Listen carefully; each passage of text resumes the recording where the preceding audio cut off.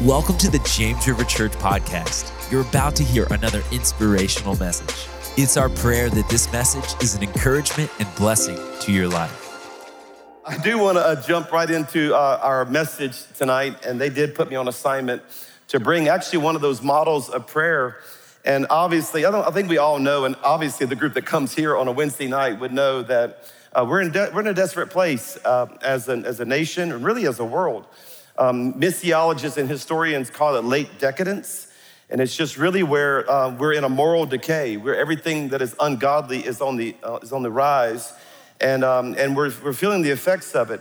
And I was talking to a world-renowned historian recently, and he was saying that in 5,000 years of recorded history, there have been 26 cycles of human history that have pretty much always have repeated themselves, and we are right on track to actually be in the same place where, when you get here, there's never been a society that has ever recovered from where we are. That's the bad news. Everybody say, but God. All right, so we are in that place where of this late decadence, and most of the empires and most of the civilizations that rose to power and kind of did what we do and are where we are, they all kind of lost their way, and about the same age we are, around the 240-year mark. If you look at the Egyptians, the Persians, the Trojans, the Greeks, the Romans, the British, any empire you study, they all rose to power. God, in some ways, really, God is a blessing kind of a God, so that when you do the right things, you succeed from it. But then when you get it, you actually abuse it, and then it puts you back into bondage. And a lot of times they don't recover. In fact, none of those societies that I mentioned, none of them were conquered by external enemies. They all imploded and rotted from within. And there was a quote, it's not in my notes, I should have put it on the screen here, but I literally just thought about it during worship, and so I'm gonna pull it up for you, just read it to you. But there's a quote recently by the founder of Dubai. His name is Sheikh Rashid, and he's concerned about his nation as well. And let's just listen to this quote from him. He says, "My grandfather rode a camel, and my father rode a camel, and I ride a Mercedes, and my son rides a Land Rover, and my grandson is gonna ride a Land Rover, but my great-grandson is gonna have to ride a camel again." He said, "Why is that?" he was asked, and his reply was, "Hard times create strong men. Strong men create easy times create weak men create difficult times. Many will not understand it, but you have to raise warriors, not parasites." And he goes on to say, and add to that the historical reality that all great empires, the Persians, Trojans, Egyptians, Greeks, Romans, and later years, the British, all rose and perished within 240 years, and they were not conquered by external enemies. They all rotted from within. So the question of the day really is, what do we do about that? Well, the Bible is pretty clear. Show us our verse, everybody. This is 2 Chronicles chapter 7. You know this verse. If you're at a prayer meeting, you know this verse, all right? So you understand this. And I think the most important word is the first one. And that is just if. It's God's up there like, if my people who are called by my name will humble themselves and say it out loud and if they'll seek my face and turn from their wicked ways, then will I hear from heaven. I will forgive their sin and I will heal their land. This is our hope. And everybody really knows that inherently. I think you know that. You wouldn't be here on a Wednesday night at a prayer service if you didn't know that and really believe that. And I found in nearly 40 years of ministry that the hurdle that most people have to overcome in order for this to be a reality isn't the inspiration, it's the information. They really just don't know what to pray for. They don't know how to pray. So you'd find yourself kind of into the moment, but out of words. And for a lot of us, even that looks like your personal quiet time with God. In fact, that's probably why they call it quiet time, because it got just way too quiet, right? I don't know what to say. I'm here in this moment. I want to spend time with God. I don't know really what to say. And so one of the passions of my life ever since I was a youth pastor to now leading our church was helping people how to pray, and not really on the inspirational side, but on the informational side. And so years ago, I came up with some keys to making prayer work, and this is not the message, I just wanna give it to you. And that is, you have to understand what I call simply the priority of prayer. And the priority of prayer simply means that we pray first. And that's why I named the book Pray First. So for most people, prayer is not your first response, it's your last resort. And we don't want it to be our last resort. The Bible says in Mark chapter 1 that very early in the morning, while it was still dark, Jesus got up, went off to a solitary place where he prayed. But he did it very early in the morning, and he made it a priority. I want to encourage you to make prayer a priority. Again, how I say it is prayer should be our first response, not our last resort. So most people say, well, my God, all we can do now is pray. No, that should have been the first thing you did. Can I get a better amen out there, everybody? All right. So we're gonna do it first, not last, okay? The second thing that we have is, and when I teach prayer, is I call it the place of prayer. And all these are, start with the letter P. It's a preacher disease. I don't know why we do it, okay? So there you go.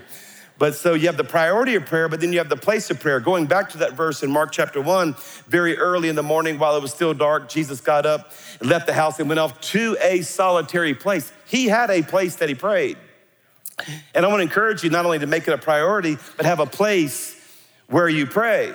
But the third P in helping people understand how to make prayer work is what I call the plan of prayer, and that's what we're going to talk about tonight. Now, I'm going to give you the next two here in a second, but what I don't think a lot of people realize is that you can actually find one of the models or the plans of prayer, that all throughout the Bible, there are prayers that have a certain order to them. In fact, many of them have the same order to them.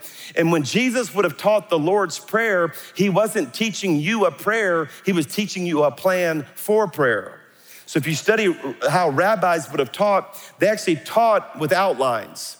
So when the disciples said, hey, teach us how to do that, it's in Luke chapter 11. He says, when you pray, say, and he wasn't giving you a 20-second prayer. He was giving us 7 elements of prayer to pray. So in other words, spend time worshiping God, hallowing his name. Then spend time on his kingdom coming and his will be done. Then spend some time with your needs. Give us this day our daily bread. And then you could jump into, hey, I'm gonna get my heart right with God and with others as I forgive. Forgive me while I forgive others in the same way. And then lead us not into temptation. And it goes on, but deliver us from evil, for thine is the kingdom, the power, and the glory forever. And God's people said, good.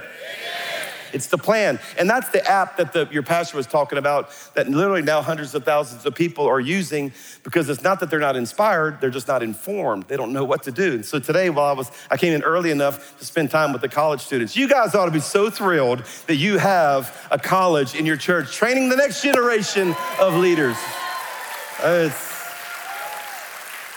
It's so good. And so I taught them one of the models of prayer that they asked me today. I'm gonna give you a different one. But before we get into that one, let me just give you the next 2 P's, because I know people are gonna say, hey, you said there were 5 and you only gave 3, so I'll give them to you very fast. There's what I call the power of prayer. And you understand that prayer is not just conversation with God, but it's also confronting the devil. And it's this moment where God will show up. And the Bible says that in the book of Acts, when they prayed, they all raised their voices together in prayer, and the place where they were meeting was shaken, and they were all filled with the Holy Spirit, and they spoke the word of God boldly. So that's power. That's what I call New Testament prayer. And I would teach it, but you guys are already doing it. It's just so cool. And then the last one I call the persons of prayer. Understanding that there's a Godhead, Father, Son, and Holy Spirit, and you can relate to each one of them differently in prayer. And I would love to teach you that, but we don't have time, all right? What I want to give you tonight, though, open your Bibles to the book of Chronicles, 1 Chronicles chapter 4. And your pastor already mentioned it when he showed you the app, one of the prayers that I pray. So I taught the students today the prayer model that I like the most, which is tabernacle prayer. But today, I'm gonna give you the prayer I pray the most. And it's the prayer of Jabez in 1 Chronicles chapter 4. Here we go. Jabez was more honorable than his brothers. His mother had named him Jabez because she gave birth to him in pain. So his name actually means pain. And don't name your kids that, parents. Don't do that. It's like a boy named Sue. It's not nice, okay? Now, we don't know why he was named Pain. We don't know if her delivery was tough or if that was how she felt about him. But either way, it's not good. And it goes on, it says this in the next verse, but Jabez cried out to the God of Israel. And I want to time out right there and point out to you, in his prayer, he really never asked God to deal with where he is. In other words, he wasn't saying, hey, take this pain from me. He actually went after the things that God had for him, not the things he just wanted to be healed from. It's very important because a lot of times your pain can hijack the rest of what God wants to do in your life. Just think about that a little bit. Okay, so he mentioned 4 things. He said, oh, that you would bless me and that you would enlarge my territory. Let your hand be upon me and keep me from harm so that I will be free from pain. So he didn't ask God to take away the pain. He says, if I can achieve, or if you can give me these 4 things, I will be free from pain. And in a list of 600 names, there's this honorable mention. If you read this part of Chronicles, it's just this person begets this person, begets this person, begat this person, begat this person, begat this person, begat this person. And then all of a sudden the Bible pauses and gives this one person, gives him this honorable mention because of the kind of prayer he prayed, and God granted his request. Now, these are the 4 things that I try to pray every single day of my life, and I'm gonna give them to you. And they can come in the form of just in a 1-minute prayer, just say these 4, God, give me these 4, or I can spend 20, 30, 40 minutes on praying for these 4, and I'm gonna give them to you, and I'm gonna promise you this, it's a prayer that will get the attention of God. Are you ready, everybody? Yes. I said, are you ready, everybody? Yes. All right, so here's the first one, and that is we're gonna pray for blessing. He said, oh, that you would bless me indeed. Now, I have to teach this a little bit, and in different church contexts, I have to teach it differently, and I don't think I have to teach it to this church like I have to do for others, because I think you already understand this in many ways because you're in an absolutely good church. You have a church that, in my opinion, has solid biblical theology on the topic of blessing, and that is that God wants to bless you. And the word that's used in Scripture is prosper, and that's a word that a lot of the outsiders like to tag on us as a negative. Are y'all one of those prosperity churches? And they see it as a negative, and probably the way they understand it, it actually is a negative, or some of the things they have seen. But you need to know that God wants to bless you. Psalm chapter 5 says, for surely, O Lord, you bless the righteous and you surround them with favor like a shield. He actually wants to bless you. Can I hear a good amen, everybody? The question is, why does God want to bless you? And the wrong answer would be just because he likes you and he just wants you to have more stuff. That's not the answer. The answer is in the word prosperity. So the word prosperity literally means in the Hebrew, now don't miss this, it means that wherever you get on your own, God will push you farther. So you're able to get here, but God wants you to push you there. And he prospers you and he pushes you ahead for a reason. In fact, let me show you a verse out of Genesis that says, then Isaac sowed in the land, reaped in the same year 100-fold, and the Lord blessed him. Watch the next verse. And the man began to prosper, continued prospering until he became very prosperous. So if God's not afraid of the word, neither should we be, right, everybody? Okay. But again, the question is why? Why does God want this? Why does God want you to be blessed? And 3 John gives us the answer. Beloved, I pray that you may prosper in all things and in health so your soul can prosper. And I'm gonna show you one more verse out of Genesis chapter 12 that I will bless you so that you can, read it out loud so that I can. That's the answer. So God, listen to me, don't ever forget this. God does not want to meet your need. He wants to give you more than you need so that you have something to give away. And so one of the worst things you can do is just pray for your own needs. No. God, just don't give me my needs. Give me more than I need, and I will take what I have, and I'm not gonna enjoy it myself. I'm gonna use it to bless the world around me. Now, what this requires is for you to have some bigger picture thinking in your mind. So one of my passions too is to get people out from a limiting mindset or a lack mindset into an abundance mindset. That God will do more, he will do more exceedingly, we'll read it in a minute, exceedingly abundantly above all that you can ask or even imagine. Now, I kind of grew up in a lack place. I'm a Cajun from South Louisiana, y'all, okay? We're 50th on every list there is. Come on, somebody, where y'all at? I always say, maybe 49th, thank God for Arkansas. Anyway, all right, so, sorry, I know we're probably too close to mention that here, but anyway. But we're really in a place where there's just, I grew up in a place where there was just a lot of lack. So even when I got in ministry or even became a Christian, it was hard for me to dream big things. And so I thank God I had people around me that continually encouraged me to dream big dreams. And what I'm doing today, it blows my mind. I promise you, nobody's more amazed at what I'm doing than me.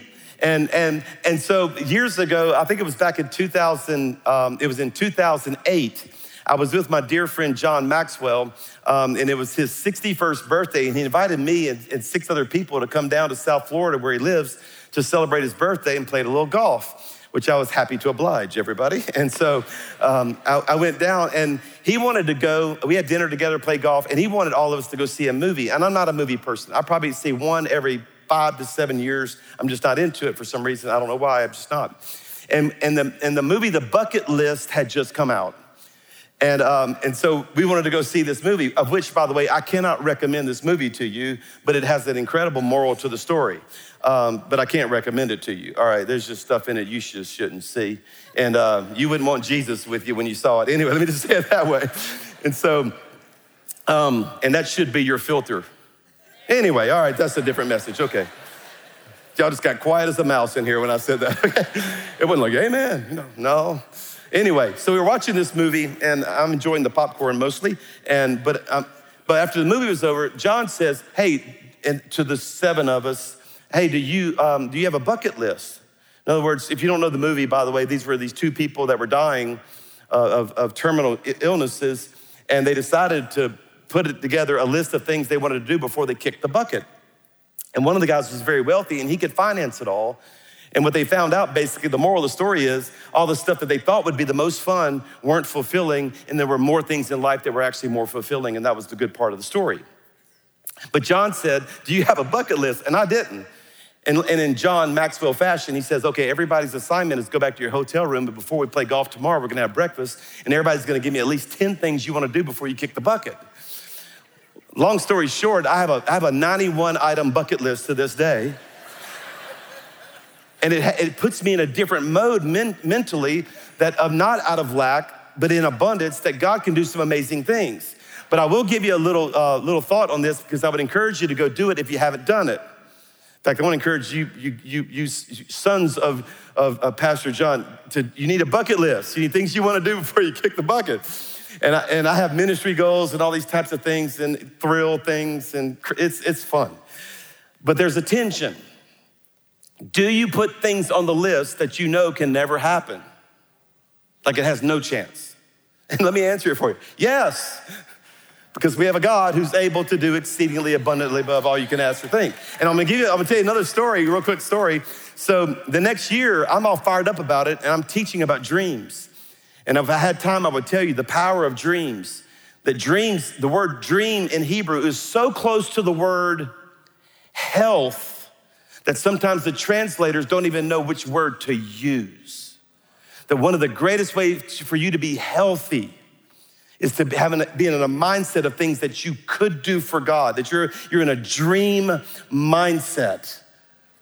It says in Psalm 127 that when the Lord restored the fortunes to Zion, we were like those who dreamed, and our mouths were filled with laughter, our tongues with songs of joy. There's a direct correlation to your happiness and what your bucket list or your dreams are. And I was teaching this to our church, and I said, but there is this tension that do you put things on the list that can't happen? And I said, I have, because there's one on there I know can't happen. And I spent 7 years in Colorado Springs as a youth pastor, literally 1 mile from the gate of the Air Force Academy. And so every day I walked out of my house and I saw these gliders and I saw guys jumping out of airplanes, and you go to the football games and they would have, B-1 bombers coming by and stealth fighters, and I fell in love with all things Air Force when I lived there. And back then they had a civilian ride program if you were famous. You had to be like a senator or a congressman. And I thought one day I want to do that. Well, they discontinued the program. Nobody does this anymore for a variety of reasons. And I said, but I still have it on my list, even though I know it can't happen. And sitting in the audience right in the middle of our church were 2 full bird colonels who were listening to me. And they looked at each other and said, let's see if we can make this happen for PC. That's what they call me back home, is PC for Pastor Chris, all right? Let's see if we can do this for PC. Now, this is in July, and I didn't know this, but for the next 5 months, they're actually vetting my name through the Pentagon. And I don't know this is happening. So now we're in our Christmas services. It's a true story. And my team let these 2 full bird colonels come into our green room during our Christmas services 5 months later, and they're in full military dress uniforms with a letter in hand. And I figure it out before they say anything to me. And I said, Are you serious? Is this getting ready to happen? Don't mess with me on this. And they said, on behalf of the Secretary of Defense, we formally invite you to be a part of a civilian ride program in an F-16 fighter jet. And they said, under two conditions, you can pass the physical. Like, what's up with that? You know, I got that. Let's go next. And if you'll do the training that's required. Like, yeah, I'll do that. And I had to go do a day of training, which, by the way, the training was all how to end the flight. It was all ejection seat training. Isn't that comforting? Yeah. So he said, save your life and give the jet back to the taxpayers. That's what he said. Anyway, but I ended up going and I did 1 hour and 10 minutes in the air. I flew it myself. I barrel rolled it a bunch of times. We did 9 different maneuvers. We pulled 9 G's twice. I have a 1-minute video if you want to see it. Yes or no? You do? All right, show it to them, guys.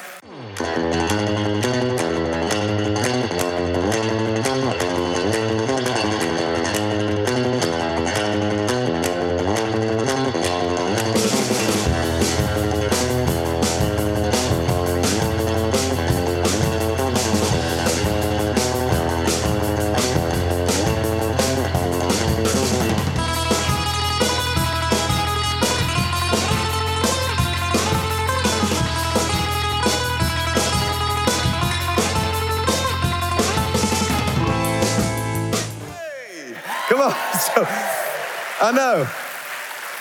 All right.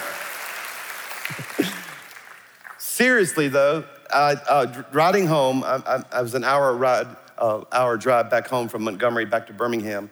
And I had a come to Jesus moment in the car because I was throwing up. No, I'm just kidding. I had actually repented to God for saying this can never happen. And I just want to say that to somebody in this room. Because you have a God who's just a big God. And you need to realize that he wants to bless you. And it's not for airplane rides, by the way. It's for something much bigger than that. And Jabez understood this. I am a person who is marked by my pain, and I will not be marked by my pain. God can bless me. He can give me more than I need so that I can be a blessing. Here's the prayer I prayed. Lord, give me more than I need so I can be a blessing to the world around me. Here's the second prayer. And that is, he prayed for influence. I call it influence. Enlarge my territory. You know why? Now watch this, don't miss this, because all of these actually are progressive. In other words, you can't do the second one without the first one. So in other words, what do you do with blessing? You use it to do more than you are currently doing. And that word is influence. Enlarge my territory. I want to do more than I was really planning on doing. And here is that verse. I've already quoted it several times, but I just want you to see it. Now to him who is able to do immeasurably more than all we can ask or imagine, according to his power that is at work within us. This is the kind of God that we serve. I made a trip back in the late 90s when I was still on staff at my home church in Baton Rouge, Louisiana, and to go study the cell church model of this very, very large church, more than 300,000 people. They had 100,000 students in their youth group, and they had all 300,000 people in the church in small groups. And pastors sent me there to go study their small group model, and that's another story. I actually shared that story today with the students. But I actually got to be there for a weekend service, and they had massive altar calls, people getting saved. It's phenomenal. I actually went through the motions. When I go to a church like that, I always believe that every church can teach me something.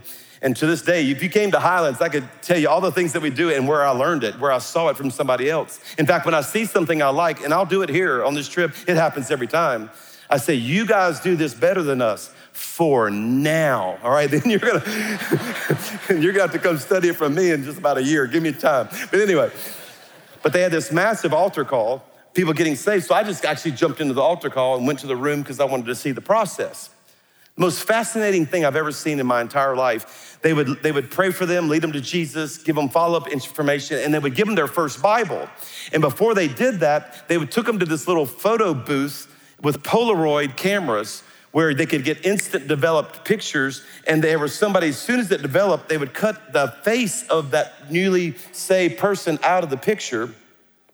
And in the first Bible they would give them, there was this person on the front cover, on the inside of the Bible, this person preaching to tens of thousands of people, and it was a body, but it had no face. And they would actually take their picture, slide that face in underneath the picture, so they were the person preaching. And they were giving them the idea right off the bat that God's not only a blessing God, but he wants to enlarge your territory of influence.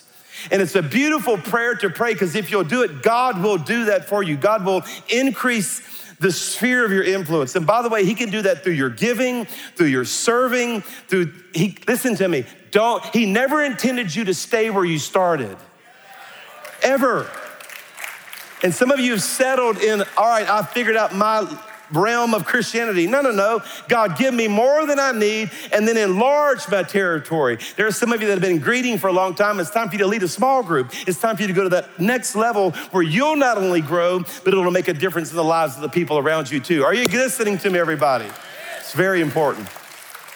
Very important. Now, if God blesses you and gives you more than you need so you can be a blessing, and now your territory influences, it gets bigger and larger, let me tell you what's gonna happen next, and that is you're gonna get in over your head. Oh, let's show them the prayer. Lord, use me so that my life may make an eternal impact in the lives of others. Okay, you need to see that. Sorry. But if you get blessing and then influence, it's gonna feel like, oh my goodness, I can't do this. This is too big. And that's why the third thing that he prayed for, he says, let your hand be upon me, and I call it presence. Everybody say blessing. Come on, say it out loud this time. Blessing, influence, presence. So this is the hand of God upon me. Why? Because I can't do it. You took me to a place that is outside my ability. Ready for this? God loves to do that. And he loves to put his hand upon you. Now, the hand of the Lord was always the sign of the presence of God. I'll show it to you in the book of Acts. The Lord's hand was on them, and a great number of people believed and turned to the Lord. This is the presence of God that settles on people. And for some of you, God wants to put his hand upon you to do what he's called you to do. So even when I said, hey, step out of your comfort zone into some greater things in ministry and in your giving and in your serving and in your dreams, it made you nervous. And it's supposed to. But if you're not dreaming big dreams, then I believe it's insulting to God. Because God likes to take frail humanity and put his hand upon them. And that's why he tried to show you that in just about every person he used in scripture. Because David is number 8. In fact, Jesse didn't even bring David into the lineup when they were looking for a new king. You have Moses the stutterer. You have Paul, who persecuted and killed Christians. And God was notorious for looking for people who didn't have the ability and the capacity on their own, and he chose them, put his hand upon them, and then great things happen. And that's a realm of Christianity, honestly, that I want you to experience. And I'm convinced that's why he chose a guy like me. Y'all, I'm from Louisiana. And even in Louisiana, I was a C student on my best day. Where are my C student people at? Where y'all at? Please help my brother out. Thank you very much. Okay, where are you straight A people? Raise your hand, raise your hand. We're not crazy about y'all. Put your hand down, all right. Always messing up the curve. Y'all can't be sick one day, not one day, all right?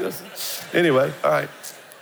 I have 5 kids, and I think I told you this last time. I don't have 5 kids because I like kids. I have 5 kids because I like my wife. Come on, somebody. But anyway, and that's a different message, but I have stuff to say.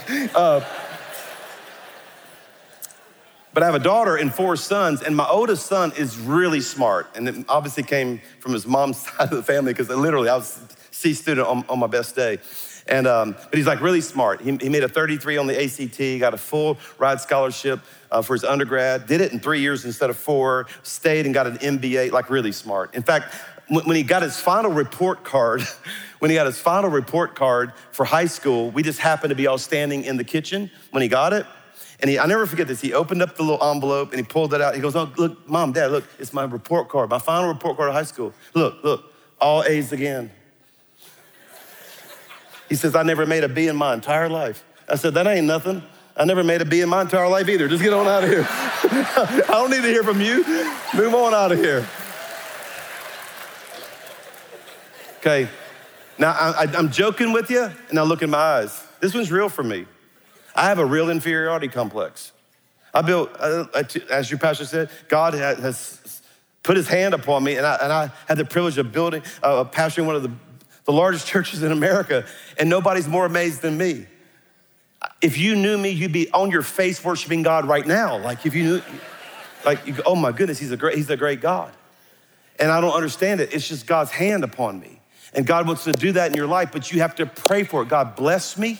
I need you to bless me. Bless me indeed. Bless me to the point where I don't have just what I need. I have more than I need so that I can be a blessing. And if you do that, Lord, let the sphere of what my current influence is be enlarged. I want it to be larger. Oh my goodness, I'm in over my head. Now I need your hand to be upon me in my life. I need your presence in my life. And I was so intimidated throughout my life and felt inferior that I used scripture to keep me encouraged that God would put his hand in my life. And I'm gonna show you the one for everybody in this room who fights with any type of inferiority. I'm actually gonna give you the verse that for more than 20 years was on a piece of paper on my bathroom mirror that I could quote and read every morning when I got up and brushed my teeth and got ready for the day. And here it is. Not that we are competent in ourselves. So my grades would not qualify me. I am not competent in myself to claim anything for myself, but my competence comes from God. Watch the next verse, it gets even better. He has made me competent as a minister of the new covenant, not because of my degrees, not because of the letter, but of the Spirit. For the letter kills, it's the Spirit that gives life. And the Spirit, you know what the word is in the Greek there, everybody? The word Spirit is the word pneuma, P-N-E-U-M-A, pneuma. And the word pneuma is the word spirit in English, but that's not even the real word. It's one of the words that was so difficult for the translators to translate that they didn't have a word, so they created the word Spirit.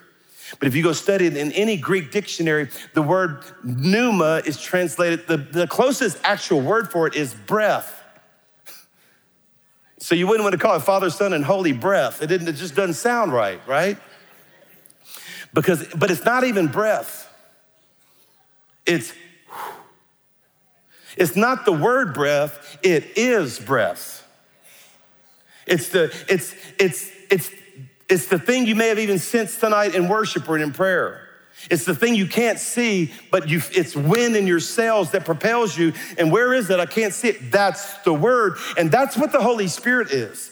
He's this invisible force that you can't see, but I'm telling you, know when he's there. And when he does, he propels you to places because the presence and the power and the hand and the breath and the wind of God is in your life. And we need that to do what he's called us to do. Are y'all following me, everybody? I get fired up about this. So I literally pray these prayers. Show up the next prayer. Lord, I need now, because you've blessed me and I have all this influence, you have to be with me because what you've called me to is too big for me. Well, if you get blessed and now you have more than you need so that you can be a blessing, and now your influence is greater, and now God's hand's upon you, let me tell you the fourth thing that's gonna happen. All of hell is gonna hate your guts. That's a fact. Because he doesn't mess with anybody who's not doing anything. The way I say it is, if you're not butting heads with the devil, you might be walking with him. But you go the opposite direction he's in, it's gonna happen all the time. And that's why the fourth prayer that he prayed is, okay, if all those first three things happen, then I'm gonna need protection. Blessing, influence, presence, protection. Blessing, influence, presence, protection. That God, that you would keep me from harm, you'd keep me from evil. Why? Because the devil, 1 Peter says, is like a roaring lion seeking whom he may devour. I don't have the rest of the verse up here, but the rest of it says, don't let that freak you out. Resist him. Stand firm in your faith. You have the power through the name of Jesus to overcome every demonic principality, but you do have to do it. In fact, the way I say it is this way. If I told you tonight that is somebody gonna break in your house, and I've got information that tonight is that night, and tonight is the night, and they're gonna take everything that matters to you. When you wake up, everything that is precious to you will be gone. What would you be willing to do tonight? I tell you what you're not doing, you ain't sleeping. And you'll probably be waiting up for them with two of your friends named Smith and Wesson. Come on, brother, everybody. All right, listen to me. You have an enemy who has every intention of destroying your life. Don't let that freak you out. Just don't be asleep. Don't be naive to it. And use the weapons that you have, which is the name of Jesus. Come on, somebody say amen right there. Psalm chapter 3 says it this way, "Oh Lord, I have a lot of foes. How many are my foes?" Somebody can come play behind me, make the rest of this sound even more spiritual. Come on, all right? "How many rise up against me? Many are saying of him that God will not deliver him, but you, O Lord, are a shield around me. You're my glory. You're the lifter of my head." Romans chapter 8 says, "Who shall separate us from the love of Christ? Shall trouble, hardship, persecution, famine, nakedness, danger, or sword? No, in all these things we are more than a conqueror through him who loved us, through Jesus Christ our Lord." So what do we pray for here? Here's how I pray. Lord, strengthen me in the battle and rescue me from the battle. Because sometimes when we pray, we're actually in it. And other times we pray, God, rescue me from it. I don't even want to be in it ever. And this is a prayer I pray every single day of my life. God, I want you to give me more than I need so that I can be a blessing. Now, Lord, use me. Let my influence increase for your glory and for your name. Oh my goodness, I'm in over my head. God, I need your hand to be upon me. God, I'm gonna need your help because this is too much for me. Oh my goodness, now the devil's everywhere. Lord, strengthen me in and protect me from, rescue me from every evil attack of the enemy. So I'll close with a fun little story. Our church, as your pastor said, is 21 years old. And when you're starting a new church, you're looking for ways to let the city know you're there. And so we were 1 year old, and I was trying to figure out some event to do. And we started our church in 2001, which of course is the 9/11 year. And if you remember 9/11, it happened on a Tuesday. So the first year anniversary of 9/11 was on a Wednesday. And we thought, I know what we'll do, because we had every Wednesday night services as well. We'll do a 9/11 remembrance service for the first year. And I rented the biggest hall in Birmingham, and just was gonna have all put every dollar we had at that time into the advertising of this event, invited speakers, worshipers, and we're gonna have this incredible kind of a patriotic, but then bring them all to God kind of event. And we were very excited about it. On September 4th, 2002, so 1 week before, we're in our Wednesday night service. And right before I step up on stage, my phone rings, and it was my wife. And so people are worshiping. I pull off to the side, said, "Hey, baby, where are you? I thought she was supposed to be here." I said, "What's going on? Where are you?" And she goes, because I was at the office all afternoon prepping and studying for church. She said, when our daughter, 13-year-old at the time, daughter came home from school, something was in her eye. And she said it felt like a piece of metal in her eye. So I took her to the doctor. Well, the doctor sent us to this optometrist, and the optometrist sent us to a surgeon. She said, "Chris, we've been to 3 doctors." I said, "Why? What are they?" She goes, "There's nothing in her eye. The nerve that feeds her eye is being deteriorated. Her optic nerve is deteriorating. They did a scan on her. She has lesions all over her brain." I said, "What do they think it is?"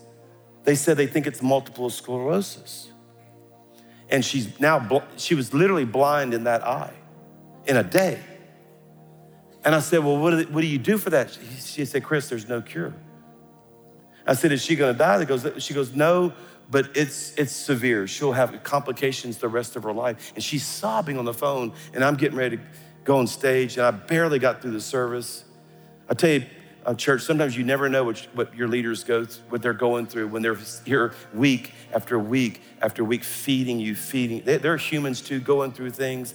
I honor you, men, and every one of the leaders in this church for how you serve. It's just, I have such the greatest respect.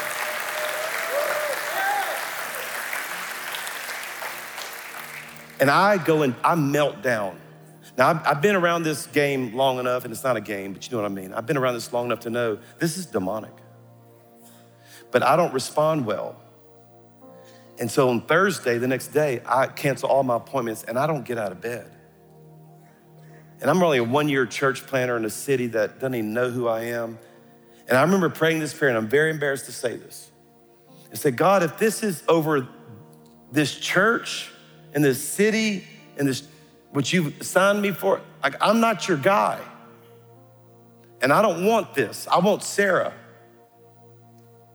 If this is because of this, pick somebody else. I'm not your man. And so same thing Friday, I'm in the same mode. Saturday, we have a Saturday morning prayer, and I somehow forced myself to go to it. And I'm actually like 1 mile from the church, and we always do like a little 5-minute, read a scripture and devotional to get kind of people stirred up. And I don't have a word because I've been in bed for 2 days, moaning and complaining and just sad. And I'm at the red light, and I don't recommend this, don't do this, but I had my Bible on the passenger chair, and I was like, man, I have to have a verse, and I just flipped the Bible, just one flip, and it plopped open to 1 Corinthians 15, where it says, where, O death, is your victory, where, O death, is your sting. And the whole discussion in 1 Corinthians 15, it says, don't get all crazy about bodies. Bodies are bodies. He says the devil basically cannot steal your life. And then it ends with, and so stand firm then, let nothing move you. Always give yourself fully to the work of the Lord, knowing that your labor is not in vain. And I had this just a little jolt of faith hit my heart. And I went and we had a great prayer meeting, but Sarah's still blind, getting worse.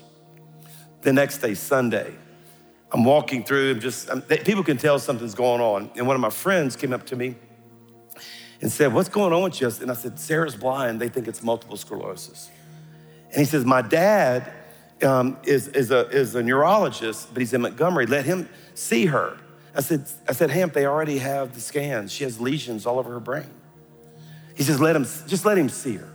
So we go down there and he scans her and there are no lesions, but she's still blind. They're gone. The lesions just are gone. I'm like, praise the Lord. I mean, I don't know, it's kind of one of those, she's blind, but that disease is not there anymore. And so I was kind of happy, I think this is good. And so we fast forward to 3 days later, we do this event and 2,000 people came and 600 people gave their lives to Jesus for the first time on that Wednesday night.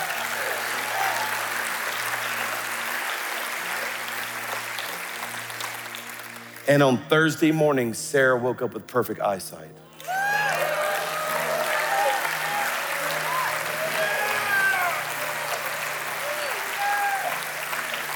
Because listen to me, look at me. God wants to bless you. You're not supposed to just be praying for your needs. You need more than you need so you can be a blessing. What do I do with it? Enlarge your influence. Do things that you never dreamed you could do. And if you do that, you're gonna feel so in over your head, oh my goodness, Lord, you're gonna have your hand upon me. And if you do that, all of hell is gonna come against you. But we have the name of Jesus that is greater than any other name. And that at the name of Jesus, every demon has to bow. Amen, everybody?